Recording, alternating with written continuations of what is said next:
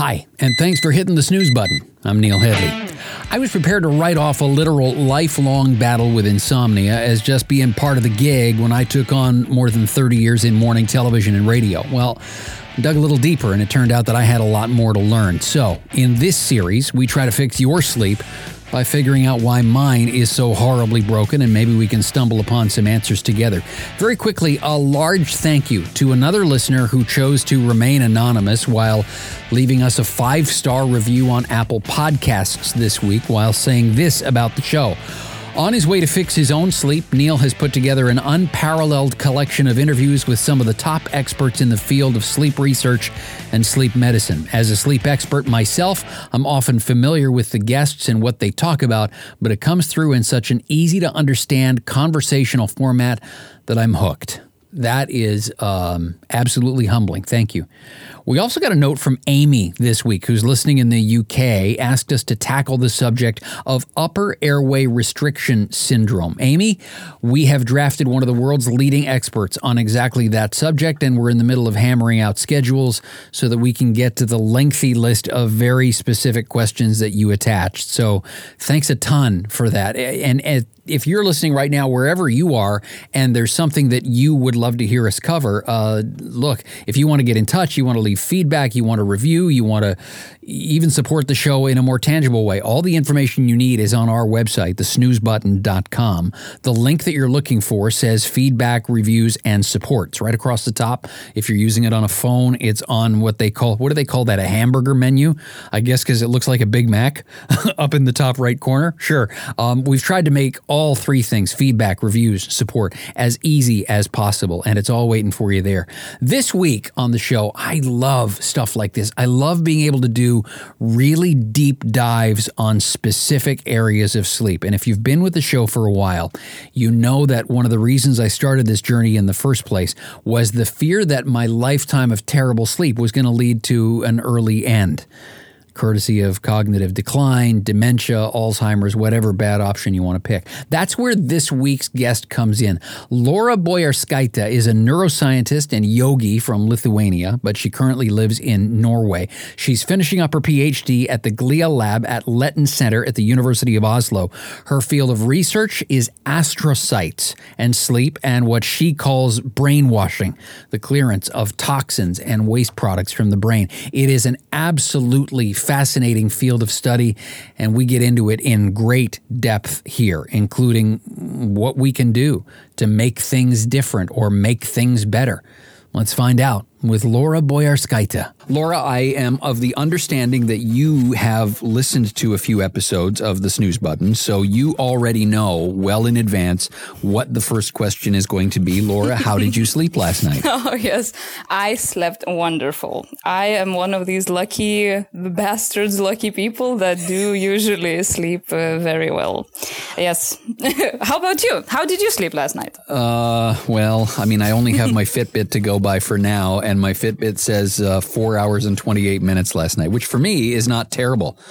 Which is a terrifying thing to say, but that kind of gets us into why I really was excited about talking to you, because this whole journey that I am on started with the idea that because I only sleep 4 or 5 hours a night, usually, and because according to the results from my first sleep test at Sunnybrook Hospital in Toronto, I get 1% N3 sleep or slow wave sleep or deep sleep or whatever it is you want to call it. Yeah. I was under the impression from all the quote unquote science that was out there that would put me on a direct collision course with Alzheimer's and cognitive decline and all kinds of things. And when you and I were swapping messages on Twitter and email and whatnot, you gave me reason to believe that maybe I have slightly less to worry about than I think I do. Yes. Well, First of all, I have absolutely no idea how you can function as a human being on 4 or 5 hours of sleep, or even less, what I have understood from your previous podcast episodes and what you have talked. But regarding all this sleep and slow wave sleep and this brainwashing topic, right? So just to have everyone on the same page. So now it seems so, and many studies point to the fact that your sleep, and it seems so that slow wave sleep seems to be important to remove these dangerous biological waste from your brain, because this biological waste might actually end up damaging your brain, and accumulation of these molecules have been shown to be correlated with the diseases such as Alzheimer's, Parkinson, and whatnot. And so far, most of the studies looked only at slow wave sleep, only at deep sleep, And we also have another really interesting and very cool sleep type, which is rapid eye movement sleep, or REM sleep. And so far, as I mentioned before, none of the studies looked at it. And even in a recent review, one of the creators or discoverers of the whole brainwashing concept and the glymphatic system, Mike Nedergaard, she wrote that it's about time that somebody also looks at REM sleep. And this is one of the projects that I have been working on in my PhD. I'm now quite into my PhD. Soon I start my 5th year, and hopefully I will not start it and defend until then. But basically, from the results of one of our projects, what we see that it is very likely that you actually need both of the sleep types to clear excess fluid and whatnot, biological trash molecules from your brain. And actually, it might be that you need even the cycling between the two sleep states. Okay. Now, because you've listened to the show before, you already know that generally the answer to the first question that a guest gives me sparks 17 follow-up questions. Yes. So let's deal with a couple of things right off the top. You've heard, if you're listening, Laura refer to brainwashing. And by brainwashing, we don't mean sitting someone in a room with a light bulb over their head trying to convince them subconsciously that they really like chocolate. No, what she's talking about is literally, and so let's separate it into two words, brainwashing, right? We're talking about this, as you said, recent discovery of the glymphatic system, which is kind of like picturing an office building where when the lights go out, the janitorial staff shows up and starts cleaning out all the crud that has accumulated in the office all day long. Am I close? Yes. And actually a very nice metaphor. Thank you. I go for all the nice metaphors I can. So now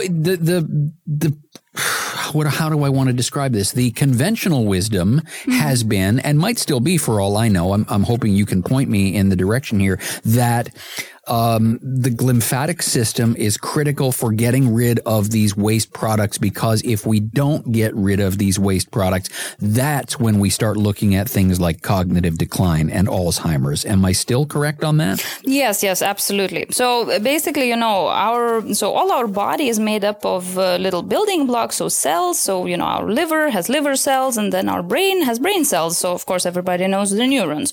And then our cells are really active, and they, eat sugar, eat or breathe oxygen, and then they do their cell processes, whatever they need to do. And then they spit out quite some byproducts, quite some metabolites. And sometimes these molecules, well, first of all, these molecules need to be cleared away. They need to be washed away. And sometimes these molecules, they get the wrong shapes and they become sticky, and then they stick to the brain. And exactly the accumulation of these molecules has been shown to correlate and with diseases such as Alzheimer's and Parkinson's.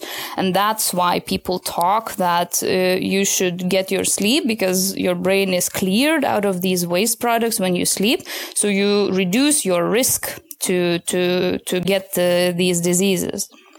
Does the research right now suggest that the glymphatic system can work retroactively? In other words, if I start, let's say that today I magically started to get, that 20% of deep sleep and that 20 or 25% of REM sleep that we're all supposed to get, or in that ballpark. If that was to happen to me today, is my glymphatic system going to be able to undo some of the damage that I've accumulated over all these years of sleeping badly? So I guess my short answer is that I don't know, and I don't think that there is research pointing to that. But maybe, it's not that research showed that this is not possible. It's just that I don't think there is research exactly on this point. But if I would to speculate, I do think that you could potentially reverse some of the damage. I would be very doubtful to think that you could completely reverse all the damage that has been done, right? But all of these processes are also really multifactorial and very, very complex, right? It's also your genetics plays a big role, whether you are already at risk to get these diseases and so on. And the nature of the accumulation of these proteins and whatnot in your brain, this gunk, I'm going to keep referring to it as gunk, the gunk that needs to be cleared out. Correct me if I'm wrong, but I get a sense that it's a scenario where for millions of people, it's probably accumulating as we speak, and they're not going to become aware that it is accumulating until it's gotten to a stage where it becomes a problem.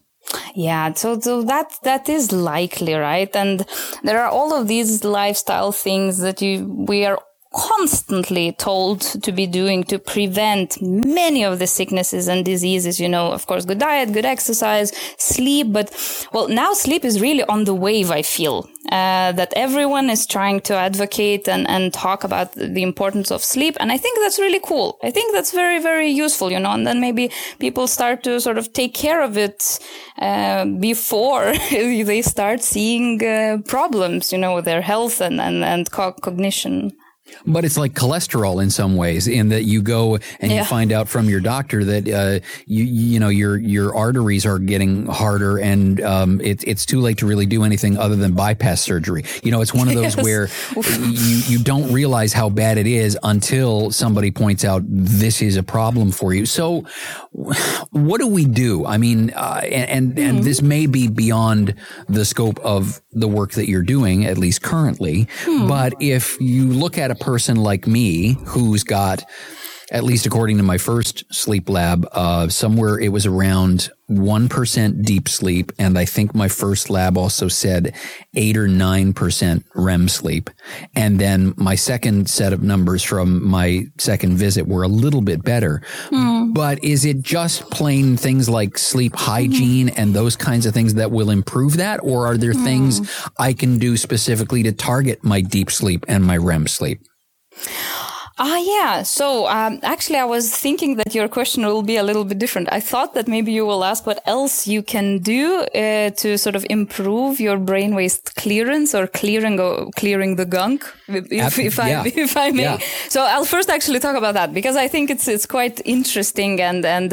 So there seem to be things that people can, let's say people like you who don't really get good sleep or good deep sleep, right? There seem to be things that these people can do to actually boost a little bit the removal of the biological trash, And I'm not implying that now everybody can quit sleeping, be super efficient, work 24 hours a day, do these things that I'm about to tell you, and then be totally fine, right? But so there are 3 things that I want to tell: exercise, breathing techniques, and a little bit of alcohol. But about the last one, I want to be very, very careful. So first, exercise, right? So there was one study, but again, done on mice. So it still needs to be translated to humans. But basically, scientists had 2 groups of mice, and one group of mice had access to a running wheel, so exercise, and the other one did not. And then they measured the rate of brain waste clearance, or how good the brain is washed or cleared in these these two groups of mice. And what they saw that brainwaves clearance was much better in mice that had access to the running wheel. The ones that actually, when translated into human distances, those mice were running, I think it was around 10 kilometers a day or something like that on those. Wow. Yeah, I know. They're crazy runners, I work with mice, and some of them are just crazy runners. Anyhow, really, the point of what I just discussed is that exercise seems to boost fluid flow in your brain and sort of removal of the gunk. Okay, I'm going to take you off the rails for a second there. Don't lose where you were going to go next, because I bet you know what my next question is going to be. Is it that the exercise is it the exercise itself that did it, or is it the exercise influenced the quality of the sleep that the mice were getting? Yeah, so it was actually exercise itself, because the scientists measured waste removal from the brain. I think it was, maybe it was actually a couple of experiments, like immediately after running, and then after some days or weeks of having access to the wheel. So then actually your question is really good, because they did not look at the sleep of these mice. So it might be that maybe the sleep was actually quite improved. So a good point. You should also be a scientist on the side. Oh, that would be dangerous for the whole planet if that ever happened. Okay. So I derailed you. I took you off topic for a second. So the access to the wheel worked on improving I guess let's call it the efficiency of maybe their glymphatic system. Then what? Yes, so that was exercise. Then there was another paper from a group actually here in Oslo. So I'm in Oslo now. And they looked at data from humans. And what they saw is that so there's this fluid that bathes our brain, and it's called cerebrospinal fluid. For the sake of simplicity, we can call it the brain fluid. But basically, this brain fluid is the thing that flows through your brain and clears your brain out of this gunk. And so they had access to sort of how well the fluid is flowing through the brain, and they had access to people's breathing and heart rates. And what they saw is that deep breathing, taking deep, slow breaths, as compared to shallow, sort of panicky breath, seemed to as well increase the fluid movement and potentially brainwaves clearance. So potentially breathing techniques might as well sort of boost maybe at least a little bit the removal of all this biological crap from your brain. And what they as well mentioned and hypothesized that maybe this is how all of these yogic, like breathing exercises and the yogic practices, maybe this is at least part of the mechanism of why they bring as well certain health benefits, both for the body and for brain and cognition. Okay, so keeping in mind that the glymphatic system itself is a relatively recent revelation in science, talk to me about, because I'm going to take it back to my metaphor about the cleaning staff at the office building. So I know that when the office shuts down for the night and the lights go out and the cleaning staff shows up and they clean out all the crap that's accumulated in the office all day, I know that what they then do with it is they throw it in trash bags, they take it to a dumpster, and then a truck comes along and probably takes it to a landfill. Hopefully. What happens, or do we know yet what happens with the stuff that is getting cleaned out of our brains? Where does it go then? Yeah, that's a very good question. So one thing that we know is that all this trash enters our body's lymphatic system. So our body's lymphatic system is a collection of several organs and a lot of vessels, like blood vessels, but lymph vessels, which have fluid that runs through them. And all this fluid also goes through the tissues in our body and clears all this biological trash. And then it exits through blood and liver out of our body.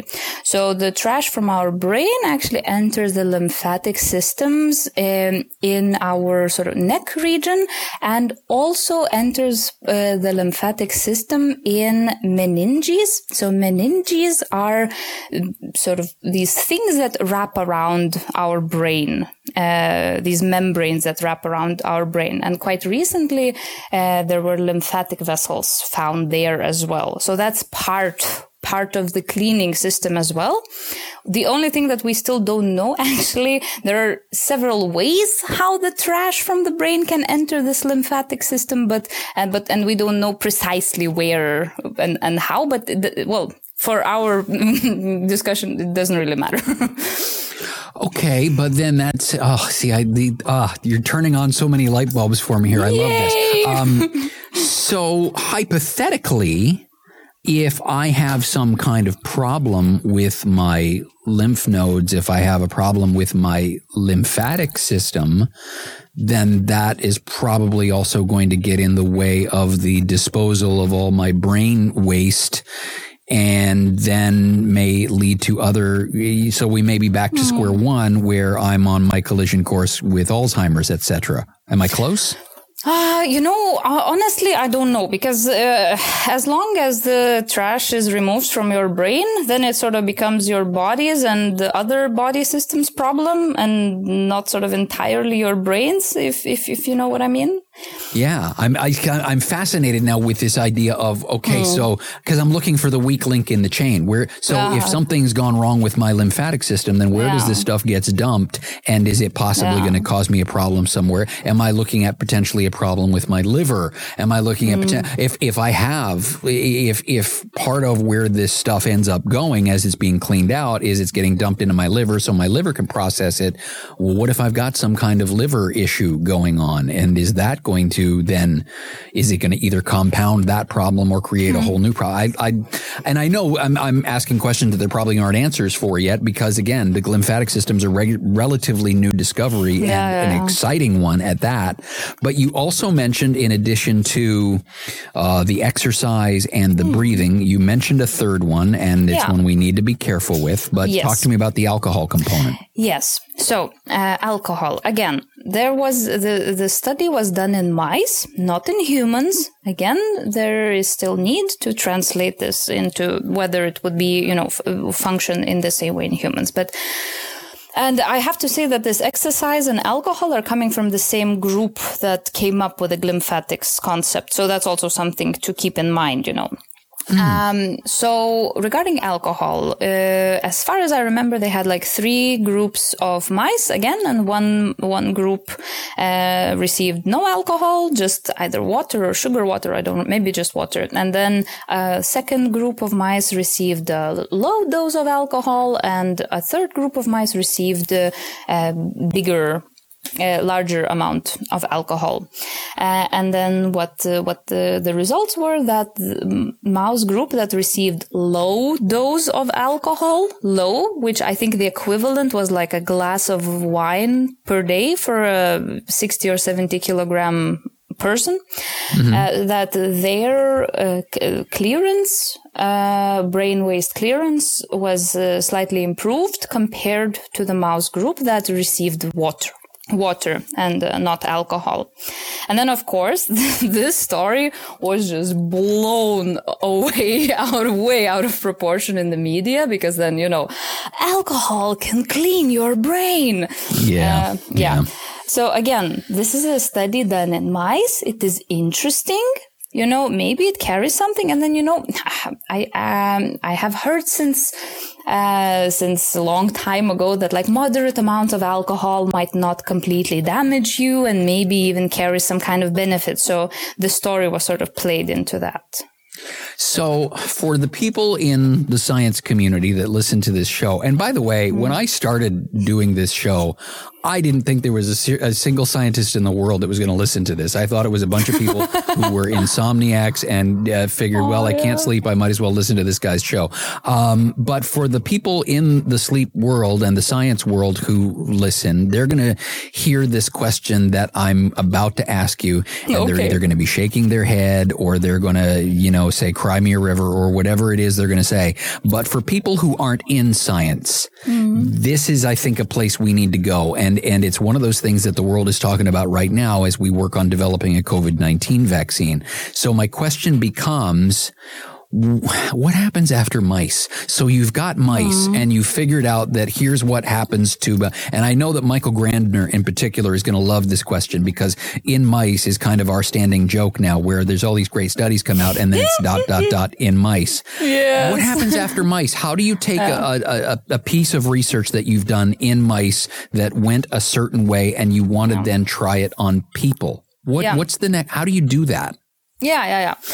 So first of all, you need a lot of money, but, let's start there. And, but basically when you have certain observations in mice, and this is my field. I come from a field of so-called basic medical research.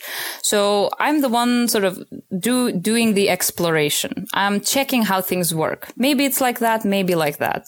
Are these cells important? Or maybe these cells are important.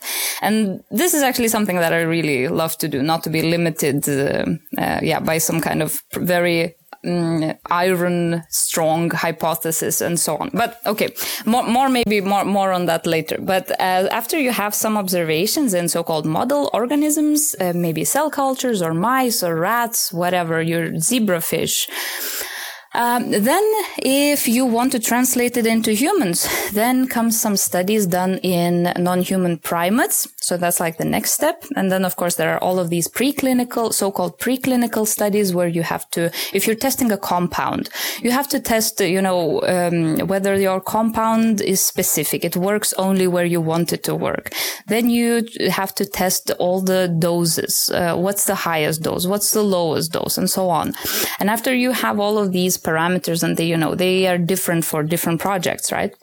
Then you go to clinical studies and then you go to humans. And I don't know much about it. I have not really worked with humans. I like mice. So in humans, then at first you test, again, it depends on the situation, but most often first you test healthy patients, healthy adults, of course. And then you go to, if it's some kind of a drug to treat a disease or something, and then you have to compare it to a placebo or to an already existing drug to show that, let's say, your drug or your compound is better or not. Or the same goes for some kind of interventions or therapies, So keeping in mind that you're, and I mean this in the nicest possible way, you're the mice lady. I like that title. So in your experience, knowing that you don't work with people, you primarily work with mice, let's say you've come up with this thing. Let's say it's today that you've got this research now that shows, for example, let's do the alcohol one, that low dose alcohol increases slightly the efficiency of your lymphatic system, or however it is that we're clearing that out. Let's say we've discovered that today. How long is it going to be, keeping in mind all the other steps along the way? And let's pretend that all of those steps go flawlessly.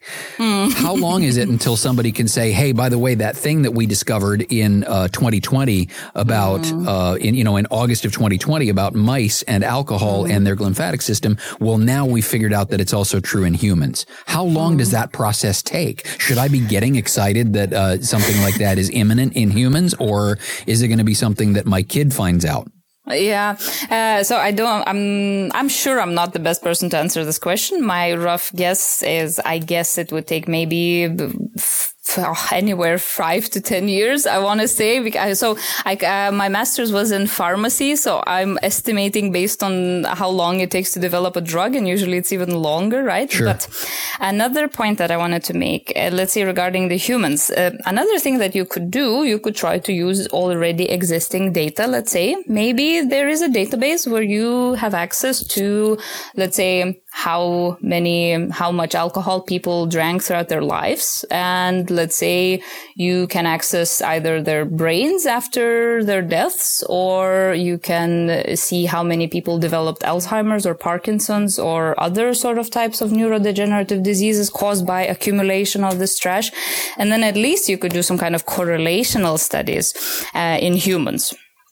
And it requires you, the very first thing you said when I said what's next after mice is you said it requires a lot of money. And so that requires the people that are holding the purse strings looking at the work you did with mice and feeling like, one, there's something compelling here, and two, there's something important, right? Yeah, absolutely. Of course. And, it's all the relevance.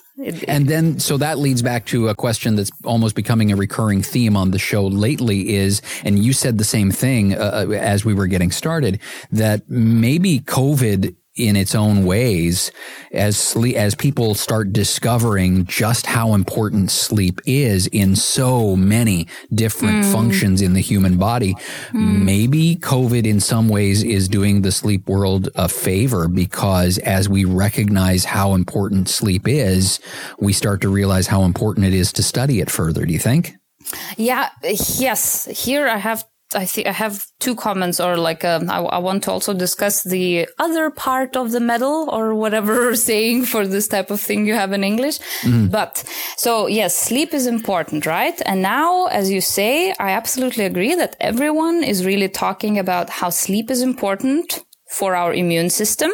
And I also see how sleep researchers, including me, are sort of, if I may say, use this opportunity to get the awareness up regarding sleep and the importance of sleep. But I'm a little bit afraid that might also cause sleep problems, because people who, let's say, they start to worry, like, oh my God, I have just read that I must sleep 7 to 9 hours, and, I sleep 6 and I feel fine. Maybe I don't feel fine.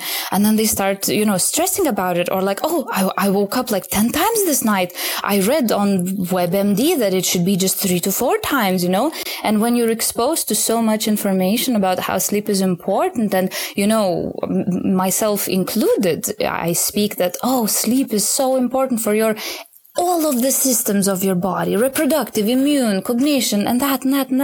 And then people might get really scared and actually develop psychological problems that then create, sleep disturbances. So I think that it's also really important to mention that as long as you don't have too many problems falling asleep, as long as you wake up relatively refreshed and you're like fine throughout your day without, you don't just fall asleep and you're able to enjoy your day and function through it, don't start worrying where it is not necessary. Most probably your sleep is fine. So just not to overdo sort of this sleep thingy. You know what I mean? Normally that would have been right there, the place where I would have hit stop on the recorder and congratulated you for what an amazing job you did with this conversation. But selfishly, I have one more question. And the question might spark an answer from you that is, well, yes, Neil, you're kind of an idiot because you don't know that this test exists. So if that's the actual answer, feel free to go there. Okay. Is there right now a test? I mean, let's not say today, but when things get back to normal and people are okay going and getting tested for things, is there a test that I can do today that will tell me whether or not there is a level of these proteins or the gunk in my brain that I need to be concerned about? No, not that I know of, and I wouldn't think so, because getting access to the fluids of your brain is not a sort of everyday routine procedure. You need then to get a spinal puncture and get a little bit of this brain fluid so that you could then see how much of the stuff, the gunk, is in your brain fluid. And that's even not a good test, because that's just how much of it is in the fluid. You have no idea how much of it is stuck in your brain. And then I think that maybe only some kind of scans and imaging things can tell you something about that. But these are difficult procedures, and usually you only get access to this type of information if you are having some test or some measurement for another type of thing. Interesting. Okay. So there's maybe another new frontier, and that's the day that Laura will be picking up her Nobel Prize in medicine, is the day that she comes up with whatever the easily accessible test is. Yes, hopefully. I like your chances. Laura, this was such a fun conversation, and I learned about 700 things that I didn't know before we started. Nice. I'm incredibly grateful. Thank you so much. Oh, you're welcome. Thank you for having me on the show. Laura Boyarskaite on the Snooze Button podcast. Links to a bunch of Laura's work in the show notes and also on our website at thesnoozebutton.com. That's where you're also going to find the various ways of connecting that we laid out before, and some cool updates coming soon as I begin some research of my own. Granted, it's outside of a controlled laboratory environment, And no, it's not the same kind of controlled laboratory environment studies that we conducted in the 60s. No, these are completely different. They have to do with sleep, and I'll give you details on them soon. In the meantime, my name's Neil. See you next week here on the Snooze Button. Hey, get some sleep, would you?